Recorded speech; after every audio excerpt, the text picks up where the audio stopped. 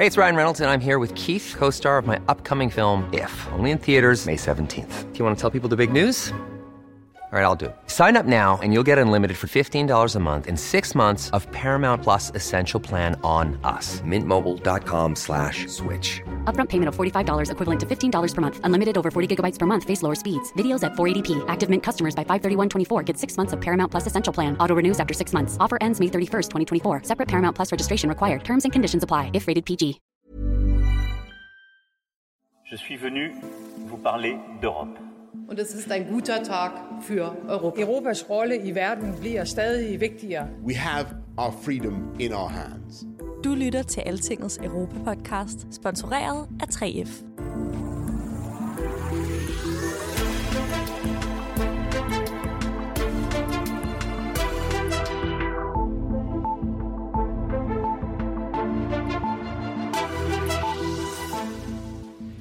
I do believe that our common values, I do believe that our strong faith in open and liberal democracies is the best way to address these challenges. Ja, strong faith, det er godt, men er det nok at tro på noget? Vi skal vel også have en eller anden plan for Europa. Emmanuel Macron gav et interview til den amerikanske tv-kanal CBS i den her uge. Det er ret usædvanligt for en fransk præsident at lade sig interviewe på engelsk, selv for Macron. Og det var nok i høj grad for at takke Joe Biden for at have genoplivet USA's engagement i for eksempel klimakampen. Men strong face, troen på, at vores åbne og liberale demokratier vil finde vejen ud af både klimakrise, coronakrise og økonomisk krise, den tro kan jo ikke klare tingene alene.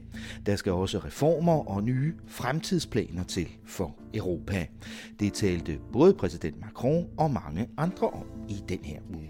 Now we call all of you to join us, to engage and blaze the trail for the Europe you want.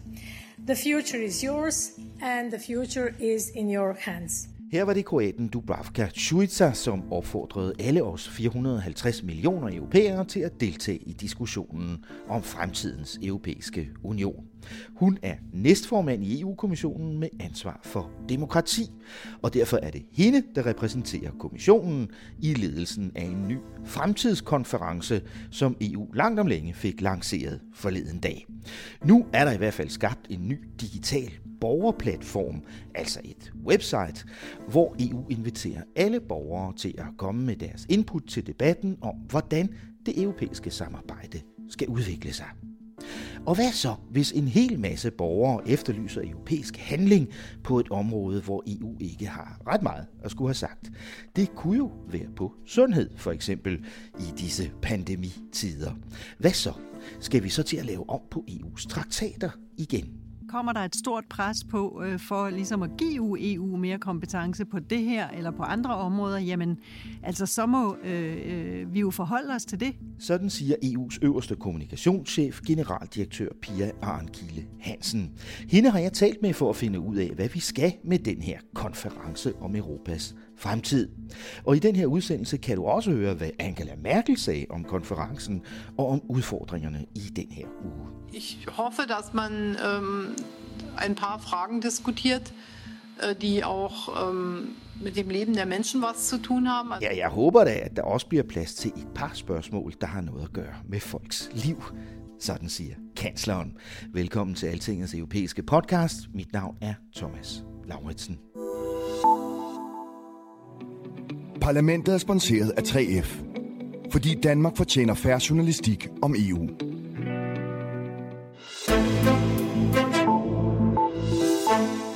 We have to prepare now. We have to be ready to build the European Union of the future when we overcome this pandemic. Det handler om fremtiden i dag, i hvert fald debat om EU's fremtidsplaner. Hvorfor skal vi have sådan en diskussion nu, og hvad rager det os? Her var det Portugals europaminister Ana Paula Zacarias, som vi hørte. Portugiserne har jo det roterende EU-formandskab for tiden. Hende kan vi vende tilbage til. Først skal jeg jo lige sige goddag til Altingets EU-redaktør Rikke Albrechtsen. Velkommen til dig, Rikke. Tak. Tror du, at der kommer noget ud af den her fremtidssnak? Det kan vist gå begge veje, tænker jeg. Vi har jo før haft den her slags store tænkeøvelser, uden at der kom det store ud af dem. På den anden side, så står vi jo i en lidt speciel situation lige nu. Vi er på vej ud af den her pandemi, som jo har rystet rimelig meget op i foretagendet, og blandt andet altså sat spørgsmålstegn ved hele vores økonomiske model, og også vist nogle sprækker i EU-samarbejdet, ikke? Når det så er sagt, så er der jo en stor forskel på ambitionsniveauet, det som ligesom spænder helt fra den danske regering, der siger, det er fint, vi kan godt snakke om, hvad vi kan gøre inden for de gældende regler, og så som Guy Verhofstadt, som er en af parlamentets anfører i den her konference, han siger, at the sky is the limit. Så der er en rimelig god spændvidde her i forhold til, hvad folk vil. Der er mange forskellige forventninger til det her. Inden vi går lidt dybere ned i det, så lad mig lige forklare, hvad det her egentlig er. Altså det her er jo et første skridt i en meget større refleksion, en stor debat på tværs af Europa, hvor der skal, om covid tillader det, skal være større folkehøringer og debatter ude i alle landene på et lidt senere tidspunkt. Men EU starter sådan rent praktisk et andet sted. De præsenterede her forleden dag det, de kalder en digital borgerplatform. Med andre ord et website, hvor du og alle andre europæiske borgere kan klikke sig ind og komme med forslag til, hvad EU skal satse særligt på i fremtiden. Skal det være klima, sundhed, jobskabelse, demokratiske værdier eller migration, eller hvad skal det være?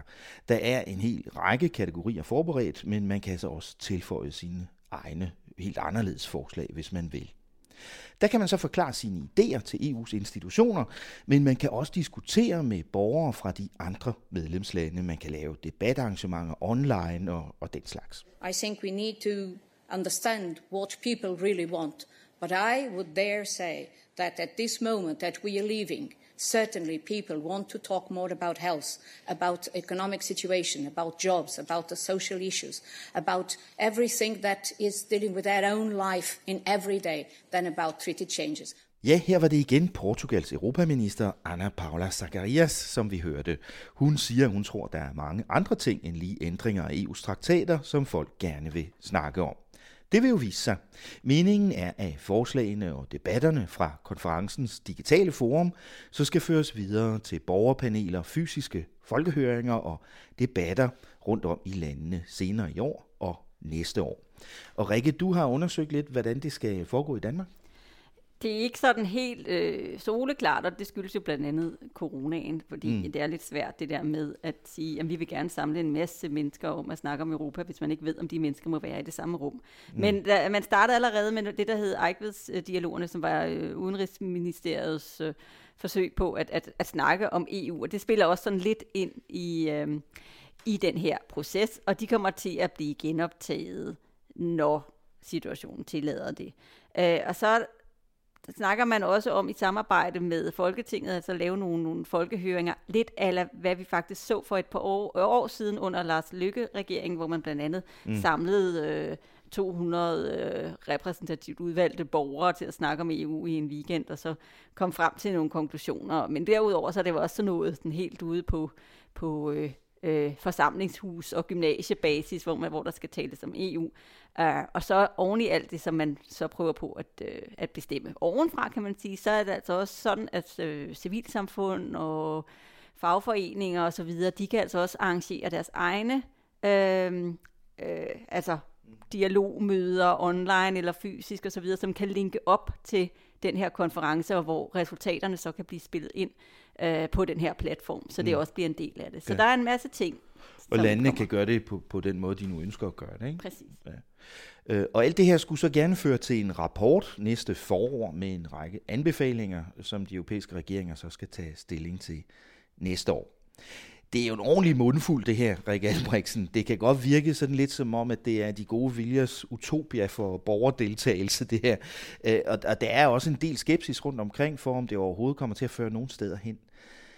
Det var jo rimelig besværligt overhovedet at få det her projekt sat i gang, Rikke. Ja, altså der var sådan lidt følelsen af, kan vi ikke gøre det her på et andet tidspunkt, da man gik i gang med det sidste år. Fordi det var sådan set sådan, at EU-kommissionen kom med sit udspil til det her, sådan cirka samtidig med, at pandemien ramte. Ja. Så det vil sige, at vi stod i en situation af lammelse og panik, og så samtidig skulle lave sådan en stor åben dialog om, jamen, hvor skal Europa hen? Det var der måske ikke sådan helt vildt mange, som var villige varme for, ikke?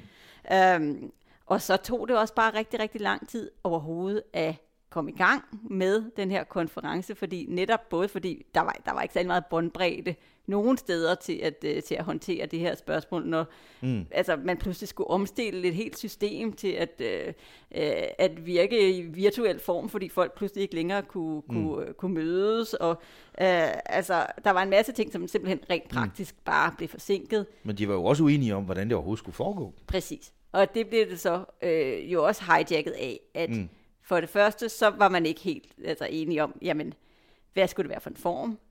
Man var heller ikke enige om, hvad skulle det egentlig ende med? Og så var man for det tredje, så slet ikke enige om, hvem det var, der skulle lede den her konference. Og det brugte man faktisk også et års tid på at diskutere. Og lad os endelig ikke gå for langt ind i den der meget, meget lange saga. Vi har selv... Det er heldigvis overstået. Ja, vi har selv skrevet en del om det, blandt andet fordi, at...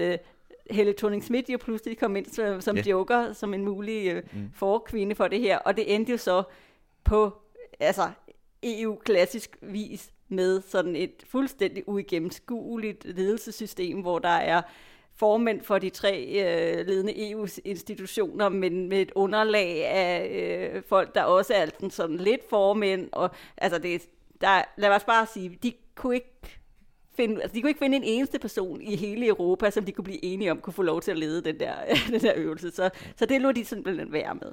Og det er jo det, der nogle gange sker, når man ikke rigtig kan blive enige om, hvad det skal handle om. Så kan man fortabe sig i diskussioner om, hvordan det skal foregå. Ikke? Det sker tit for EU. Og det værste er næsten, at selvom man nu faktisk har fyret kanonen af og siger, nu er vi i gang med det her, så er man stadigvæk ikke helt enige om, hvordan det her skal foregå. Og noget af det kan man skyde skylden på corona for, fordi det er jo svært at planlægge, fordi en del af det her skal jo være fysisk. Man skal ende i nogle af de der sådan store plenarsamlinger, der skal diskutere alle de her forslag, der kommer forhåbentlig fra græsrodsniveau. Sådan at der er også nogle politikere, der kan tage ejerskab til noget af det senere. Og det er jo svært at planlægge, når man ikke ved, hvor mange man kan putte ind i det samme rum. Men på den anden side, så er det også, det er lidt sent i gamet, at man faktisk ikke ved, hvordan det her skal foregå. Og det er jo ellers ikke første gang, at EU forsøger sig med sådan nogle fremtidsøvelser her. Nej, vi har haft en del af sådan nogle tænkepauser. Jeg kan huske, at jeg lige var kommet til Bruxelles i 2006, der var vi i gang med hele sådan oprydningsarbejdet efter, at forfatningstraktaten havde lidt en krank skæbne ved folkeafstemninger i Frankrig og Holland, og hvor det, der hed plan D for demokrati, var meget i vælten, og hvor man havde en tænkepause og så videre, så videre. Så havde vi jo også her for et par år siden nogle borgerhøringer, man kan sige lidt en prøve på det, som vi skal til nu på en større skala, hvor det var jo blandt andet født ud af sådan et fransk ønske om mere græsrodsdeltagelse og inkluderen og så videre, som kom, da Macron han kom til, ikke? For det var faktisk Emmanuel Macrons idé, det her, ikke? Fordi da han blev valgt til ny fransk præsident i foråret 2017, der var det blandt andet med slagord om, at han ligesom ville give det europæiske samarbejde ny energi, ikke? Så det er en af de ting, han føler, han skal levere på som præsident. Og næste forår, er der jo igen fransk præsidentvalg, og der er fransk EU-formandskab. Ja, præcis. Og det, der så skete, var, at kommissionsformanden Ursula von der Leyen, da hun så kom til, så adopterede hun så også den her idé og bragte den med ind i sit partiprogram, og havde så lige sat tingene på skinner lige da pandemien så startede.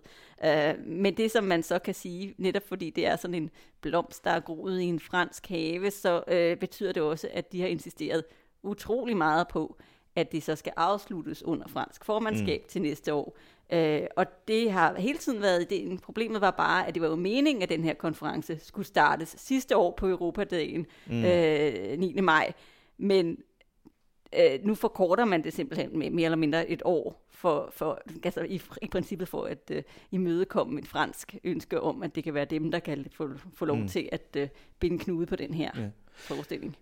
Som du sagde lige før, Rikke, så er der en del regeringer, blandt andet den danske, rundt omkring, der synes, der er masser af argumenter for ikke at tage den her omgang lige nu. At der ligesom er nok andet at tale om, og vi skal ikke i gang med en ny kæmpe omgang EU-navlepilleri her. Men man kan sige, der er også nogle ting, der taler for, at timingen er rigtig nu. Hvad synes du for eksempel, det er? Jamen, altså det er jo lidt som jeg nævnte før, altså pandemien har jo afsløret nogle af de ting, som måske halter lidt ved konstruktionen. Ikke? For det første var noget af det første, der skete, det var jo faktisk, at man satte EU's økonomiske regler på pause, når det kommer til sådan noget med underskud og hvordan man må bruge penge osv. Og det ser jo ikke ud som om, at vi sætter det i gang igen på den korte bane. Og det er jo meget interessant, fordi det jo var det, som var altså hovedreglen under finanskrisen og eurokrisen, at det her var de der sådan, hvad kan man sige, sparepolitikken fra europæisk plan var bare grundlaget for, hvordan vi havde økonomisk samarbejde. Så det er lige pludselig op i luften. Så har vi hele sundhedsområdet, som vi også har talt om, som altså jo i princippet slet ikke er et EU-anliggende overhovedet, men hvor pandemien har vist, at vi måske kan gøre nogle ting i fællesskab for at gøre dem smartere, når det handler om grænseoverskridende pandemier som det her, men hvor vi jo altså ikke rigtig har infrastrukturen til det på EU-plan, fordi vi er begrænset af, at det her er nationale anliggender. Så har vi også en situation, hvor vi jo lige har sagt farvel til et stort medlemsland, og skal finde vores ben efter den britiske exit, ligesom for alvor er trådt i kraft.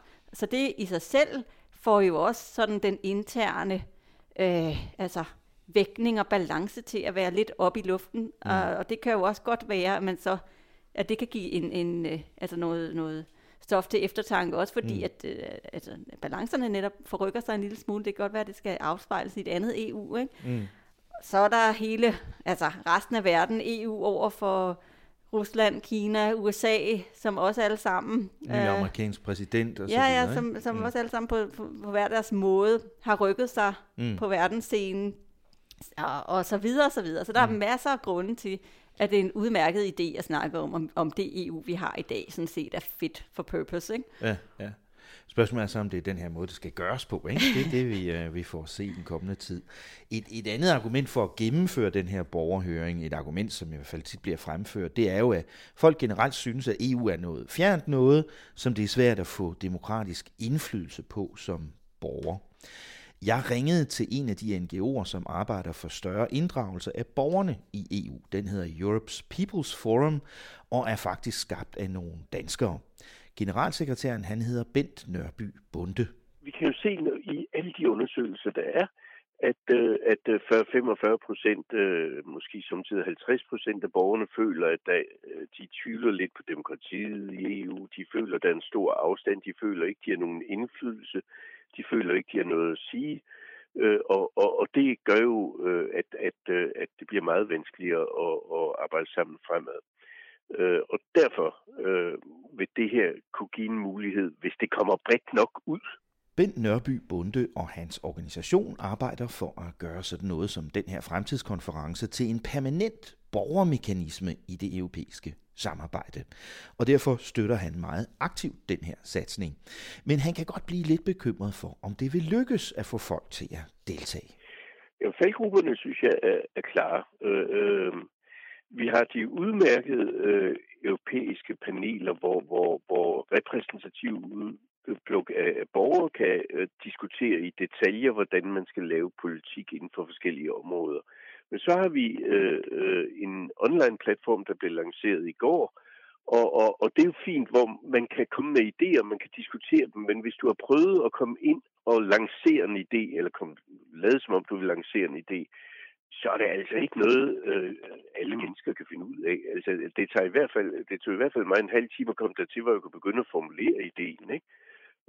Og det betyder selvfølgelig, at hvor online-platformen i mine øjne helst skulle have nået ud og nå så mange borgere som muligt, som kom ind på nogle simple ting måske, men ligesom følte sig inddraget i det hele. så er der altså et stykke vej til, de gør det, sådan som den ser ud lige nu. Tak til Bent Nørby Bonde fra organisationen Europe's People's Forum, der altså som sagt arbejder for mere borgerinddragelse i den europæiske unions arbejde. Rikke Albrechtsen, hvad synes du? Er det indviklet at bruge den her digitale platform, de har lavet? Altså, det skal jeg ærligt indrømme, det ved jeg ikke. Jeg har ikke selv forsøgt at... Jeg troede, du havde siddet og kigget på den i flere dage nu. Jamen, jeg har siddet og kigget på den. Jeg har bare ikke selv sådan blandet mig voldsomt i debatterne derinde, for at være helt ærlig. Så jeg ved det ikke, men jeg har netop holdt øje med, hvordan det går derinde. Og, altså, og lige så snart, at de åbnede for sluserne, så begyndte folk sådan set at skrive derinde og så videre. Og der er som sagt, der er sådan 10 forskellige emner, alt fra miljø over EU's demokrati til migration og teknologi og digital fremtid og så videre. Altså, og så er der så sådan en rodekasse, frit boks. Ja. Og man kan sige, at vi må nok advare den danske regering om, at hvis de troede, at vi slet ikke skal snakke institutioner, så er det ikke det, som de borgere, der har været inde og snakke indtil videre, at de er enige i. For dem, der faktisk har fået allerflest forslag, det er den, der handler om, hvordan fungerer EU's demokrati i dag. Ikke? Og det er alt fra om hvor lang tid et spørgsmål, der egentlig skal afgøres ved enstemmighed, må ligge, før man overgår til flertalsafstemninger, til om vi skal have EU's forenede stater, og til et meget godt spørgsmål, om vi skal have et stående udvalg for outer space affairs, hvilket jeg synes, det har sin egen charme. Så. Det er jo nok ikke lige herre og fru Jensen, der stiller den slags spørgsmål. Jeg ved ikke, om de er helt nede med, hvilke områder der er flertalsafstemning på, eller ej. Jeg kan godt forestille mig, at der var nogen, også blandt andet fordi et spørgsmål som for eksempel transnationale lister, som er sådan en klassisk EU-diskussion. Altså skal vi kunne stemme til EU-valgene på folk fra andre lande osv. Igen, det er sådan et meget vigtigt spørgsmål i nogle dele af EU-opinionen, men jeg tænker heller ikke, at det nødvendigvis er det, folk går meget op i. Men altså så på den anden side, så over i miljøkategorien, der har vi et meget populært opslag, der hedder, at Europa skal redde bierne. Så der er lidt af væren, ikke? Og over i den der rodekasse, der er virkelig sådan frit slag. Der er alt fra, lad os genopbygge EU fra bunden, til vi skal reformere Nordjyllandsprotokollen, som... Det er jo dig, der har skrevet det forslag, Rikke. Indrøm det. Og vi skal have velfærd for alle, og så videre. Der er mange forskellige... Der bliver nok at vælge imellem. Ja. Det bliver nok ikke helt nemt.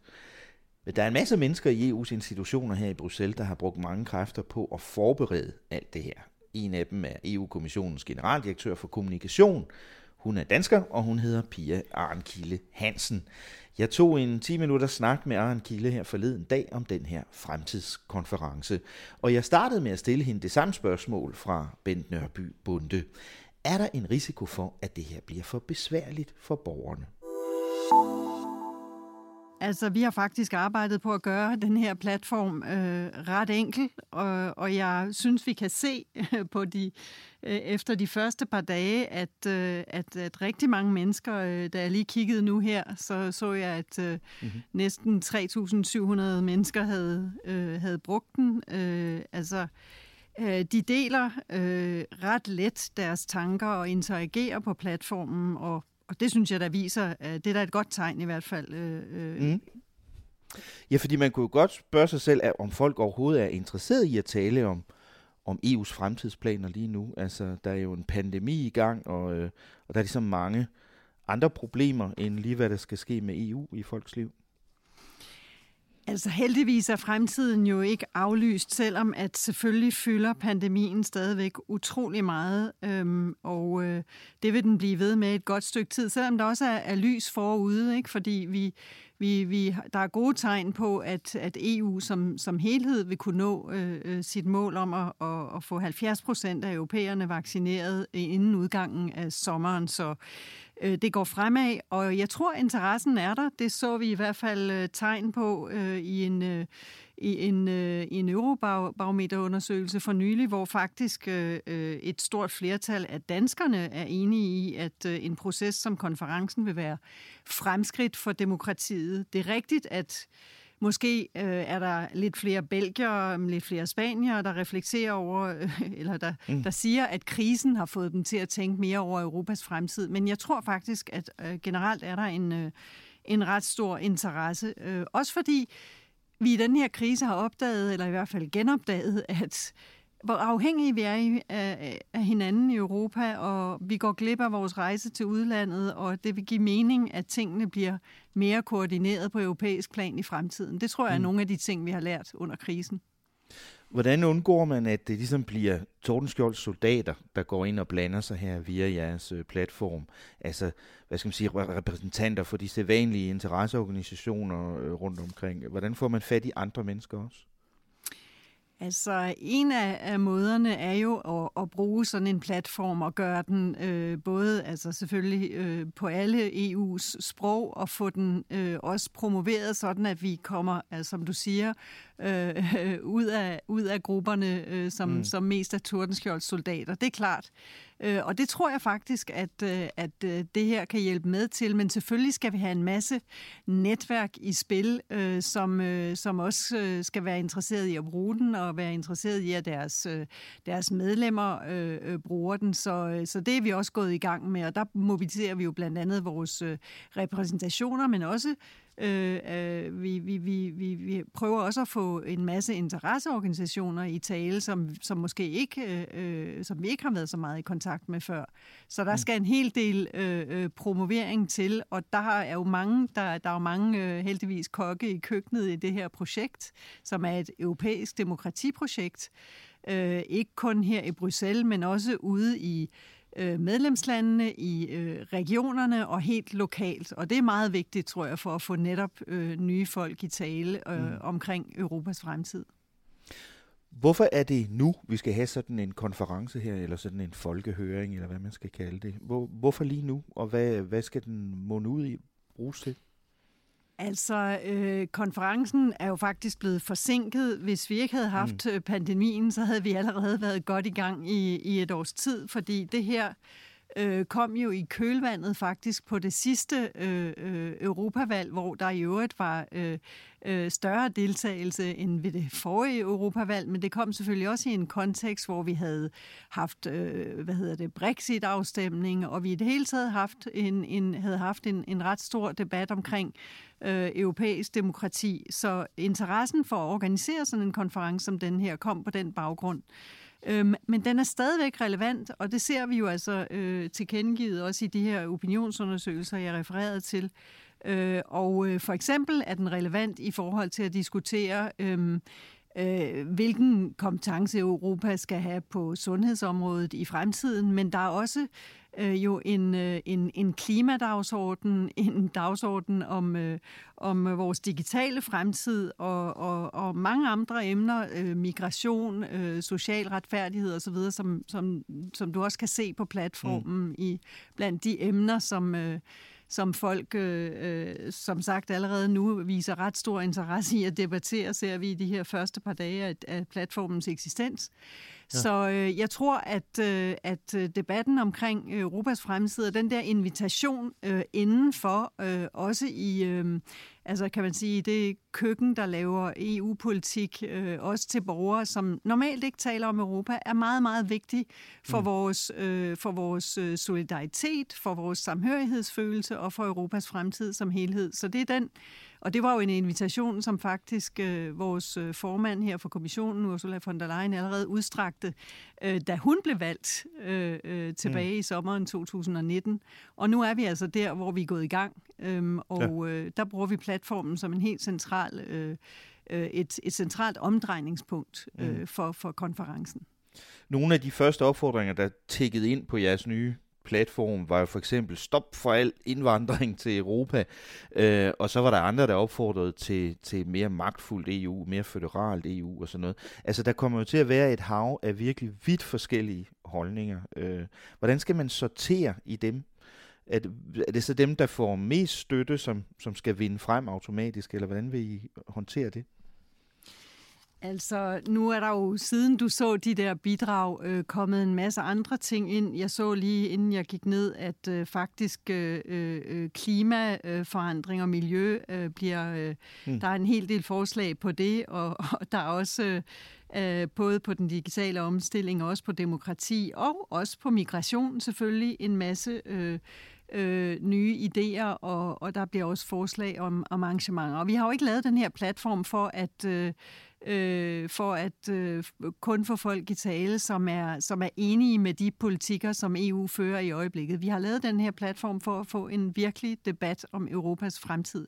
Så det er sådan set fint, hvis meget divergerende og modsatrettede meninger brydes, så det brager på platformen. Det tror jeg vil være rigtig godt, og ikke kun på platformen, men også i de borgerpaneler og plenarforsamlinger, som jo også er andre dele af den her konference, som i samspil skal føre til nogle konkrete anbefalinger, fordi det er klart, debat, det er fint, og dem har vi jo lavet mange af allerede, også tidligere, men det skal føre til nogle konkrete resultater og konklusioner. Og det er altså, der er den her platform, kan man sige, et godt redskab også til at nå ud i alle kroge og afkroge rundt omkring i Europa.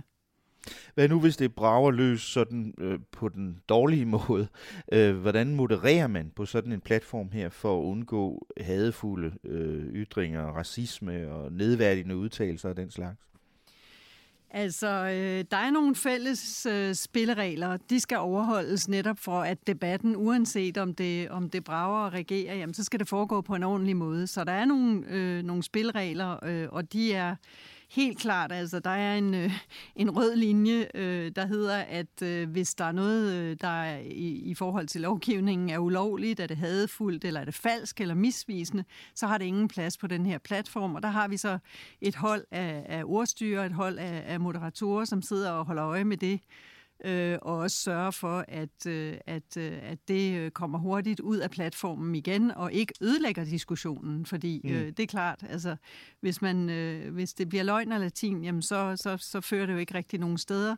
Men altså, det er nogle grundlæggende spilleregler, som er klare for alle fra starten, og som man som deltager i debatten, eller som arrangør af de her forskellige events, begivenheder, som vi opfordrer til også, eller som deltager i nogle af de der arrangementer, jamen altså, der forpligter man sig til, at man også respekterer de fælles spilleregler. Men det handler om. Der er ingen censur, eller igen, meningen er ikke, at vi skal sidde og være smagsdommere, men de her regler, de skal overholdes. Nu sagde du lige før, Pia, at der også gerne skulle komme noget konkret ud af det her. Hvordan vil EU følge op på det her input fra borgerne? Er der nogen garanti for, at der overhovedet kommer noget ud af det her? Jamen altså, der er jo ikke nogen konklusioner, der er lavet på forhånd, så vi må jo først se, hvad vi får, hvilke idéer, der kommer på bordet, og det har vi jo så nogle forskellige måder at organisere det på, så der kommer nogle rapporter og så videre, så folk regelmæssigt kan følge med i, jamen altså, hvad kommer der egentlig ud af alle de her begivenheder? Hvad er det for nogle idéer, der er kommet ind? Så vi analyserer og i øvrigt oversætter det hele også til alle sprog hele tiden, så folk virkelig kan følge med i, hvad der sker, og hvad det er, folk synes er vigtigt for Europas fremtid, og hvad der skal debatteres.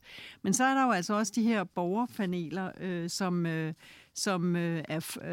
som også vil blive en del af konferencen, sammen med plenarforsamlinger, hvor både politikere og borgere skal diskutere sammen og nå frem til nogle konklusioner på grundlag af alle de her bidrag, som vi nu indsamler via platformen, men også via de her repræsentative paneler, som den fælles erklæring, som ligesom er grundlaget for den her konference, har planlagt.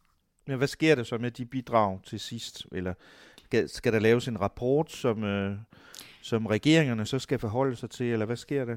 Der skal laves en rapport, og så er det så selvfølgelig op til, og det er simpelthen det er forudset i den der fælles erklæring. Og når vi så har den rapport, jamen så er det jo så op til institutionerne, er alt afhængig af, hvad det er for nogle konklusioner, vi kommer frem til, hvad der skal gøres ved de forslag, der ligger på bordet. Fordi er det noget, der bygger på tidligere politikker? Er det nogle helt nye forslag? Er det helt nye kompetencer? Jamen, vi får se, hvad vi får ind, og så må vi tage stilling til det, når alle forslagene ligger på bordet. Og kan man sige, dem, der har fået størst tilslutning, ligesom danner grundlag for initiativer, politiske initiativer fra kommissionen, og så selvfølgelig vedtaget på normal vis i de forskellige instanser.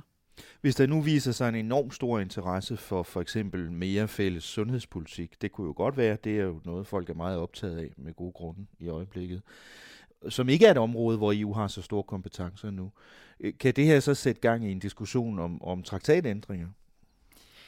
Altså, intet er umuligt, så det kan man ikke udelukke på forhånd, før man ser, i hvilken retning vi går. Altså, vi har jo allerede lært en hel del af den nuværende pandemi, og der er kommet mange nye initiativer på, som du selv siger, det område, hvor EU har begrænset kompetence, men altså kommer der et stort pres på for ligesom at give EU mere kompetence på det her eller på andre områder, jamen altså så må vi jo forholde os til det, fordi andet vil jo ikke være forståeligt for dem, der har bidraget til konferencen til den tid. Tak til Pia Arnkilde Hansen, EU-kommissionens generaldirektør for kommunikation. Det her med mulige traktatændringer, som jeg spurgte hende om her til sidst, det er ikke et mål i sig selv for den her konference, men som du kunne høre på Pia Arnkilde, så er det heller ikke noget, som bliver udelukket på forhånd.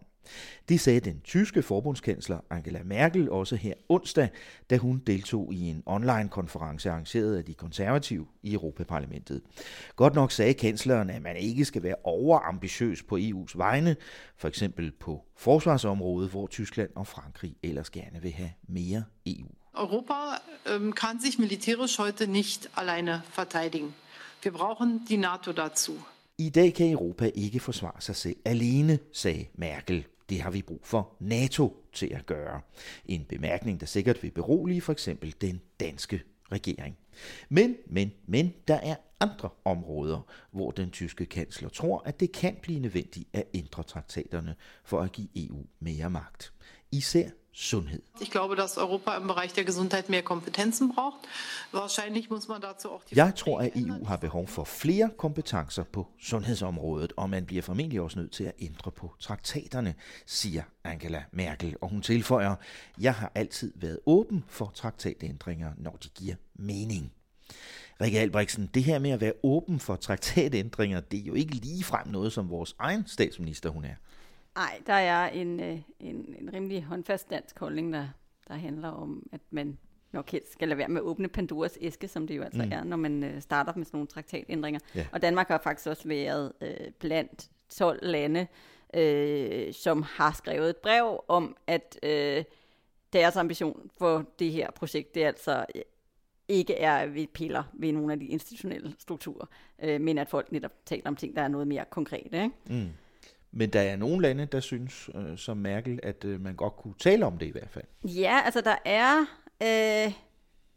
netop Tyskland, og der er også Frankrig, som er åben for det, og Spanien, og Italien, og også Østrig, som har nævnt, at jamen, det kunne godt være, at det var på tide med sådan et service-eftersyn. Altså vi har jo ikke haft, vi har haft nogle, hvad kan man sige, kikkertoperationer på traktaterne løbende for at kunne gøre nogle ting under blandt andet finanskrisen, men ellers har vi jo faktisk ikke haft noget siden Lissabon-traktaten trådte i kraft i 2009, og det er jo sådan set forholdsvis længe i EU-sammenhæng, at der har været ro omkring traktaterne, og at vi ikke har fået en ny sådan storstilet en af slagsen, ikke? Ja.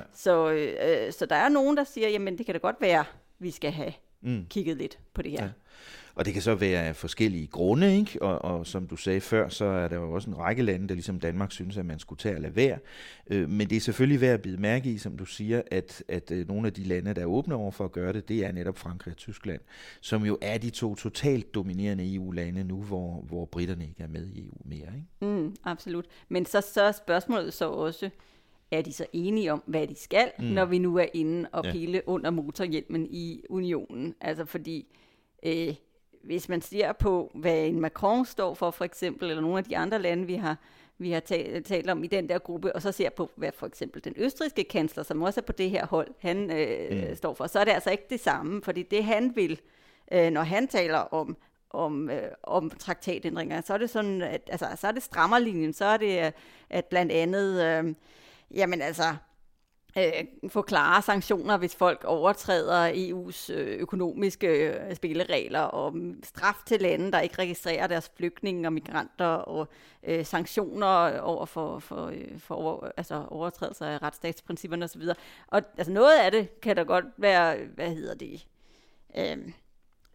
bundklang for hos andre, men for eksempel det der med flygtningepolitikken, det er ikke sikkert, at de ligger på linjen med ham. Der ligger han jo sammen med Mette Frederiksen et helt andet sted end et land som Frankrig eller et land som Tyskland. Og så når vi hører på Merkel og Macron i øjeblikket, skal vi også huske, at de begge to er på valg snart. Merkel i september, og som vi sagde før, Macron til præsidentvalget i Frankrig næste forår. Ikke? Så lad os se. Vi ved, at Merkel ikke er der mere, fordi hun genopstiller ikke. Lad os se, om Macron er der stadigvæk næste sommer. Der sidder nok nogle regeringer rundt omkring, som inderst inde håber, at der ikke rigtig kommer noget ud af den her konference om Europas fremtid. Og som vi har talt om, så tror jeg, at en af dem er den danske. Men Rikke, kan man slutte det her bare uden, at der sker noget som helst? Ej, det tror jeg heller ikke, man kan. Ikke? Fordi vi skal jo på den ene side afveje det der med, at gider vi en opslidende diskussion om traktatændringer, for det er virkelig en Pandoras æske, og dem af os, der har siddet igennem nogle af de her regeringskonferencer, ved hvor, Ja, jeg har været med til nogle stykker af dem, og man har sådan på fornemmelsen, at de aldrig bliver færdige, ikke? Ja, og det er virkelig sådan, det får alt det grimme frem i landene. Alle kæmper kun for deres egne kæpheste, og man mister hurtigt, meget, meget hurtigt sådan det overordnede perspektiv med, hvad det var, man ville af syne til fordel for en helt masse nationale problemer, som gør, at man bare ender i laveste fællesnævner og sådan kreative løsninger og så videre. Og det er jo en af grundene til, at EU-traktaterne nogle gange er lidt besværlige at håndtere. Det er også, at processen bag at ændre dem er meget, meget, meget besværlig. Så det er sådan ligesom den ene side af sagen. Og den anden side af sagen er jo så, jamen hvis vi ikke egentlig vil ændre noget, hvorfor så starte den her hvorfor er det så, vi besværer folk med at tage en diskussion om det? Ikke? Og det er nok også derfor, at lande som Danmark holder fast på det der med, at vi skal blive det konkrete. Vi skal blive det, som vi faktisk kan levere på inden for de rammer, vi allerede har. Fordi ellers er det jo netop også... at stikke folk blå i øjnene, hvis de kommer alle mulige friske idéer på alle mulige områder, som aldrig nogensinde kommer til at blive EU-kompetencer. Ikke? Så spilder vi også deres tid. Ikke? Og som Merkel sagde, jeg håber, vi kan snakke om bare et par ting, der har noget at gøre med folks liv. Tak til dig, Rikke. Vi ses i næste uge. Det gør vi. Tak fordi du lyttede med på Altingets Europa-podcast i den her uge, hvor udsendelsen er redigeret af Caroline Tranberg, og det skal hun have tak for. Mit navn er Thomas Lauritsen, og jeg fik hjælp fra EU-redaktør Rikke Albrechtsen. Vi er tilbage i næste uge med en ny podcast fra Unionens Maskinrum her i Bruxelles. Mens du venter på det, kan du som sædvanligt læse meget mere om EU på altinget.dk. Der ligger blandt andet en artikel om fremtidskonferencen, som Rikke har skrevet. På vores fagportaler kan du også finde artikler om EU's klimalov, der lige er blevet endelig vedtaget, og om det nye udspil om kunstig intelligens, som Margrethe Vestager er kommet med. Tak for i dag. Lyt med igen næste uge, lige her, hvor Altinget taler om Europa.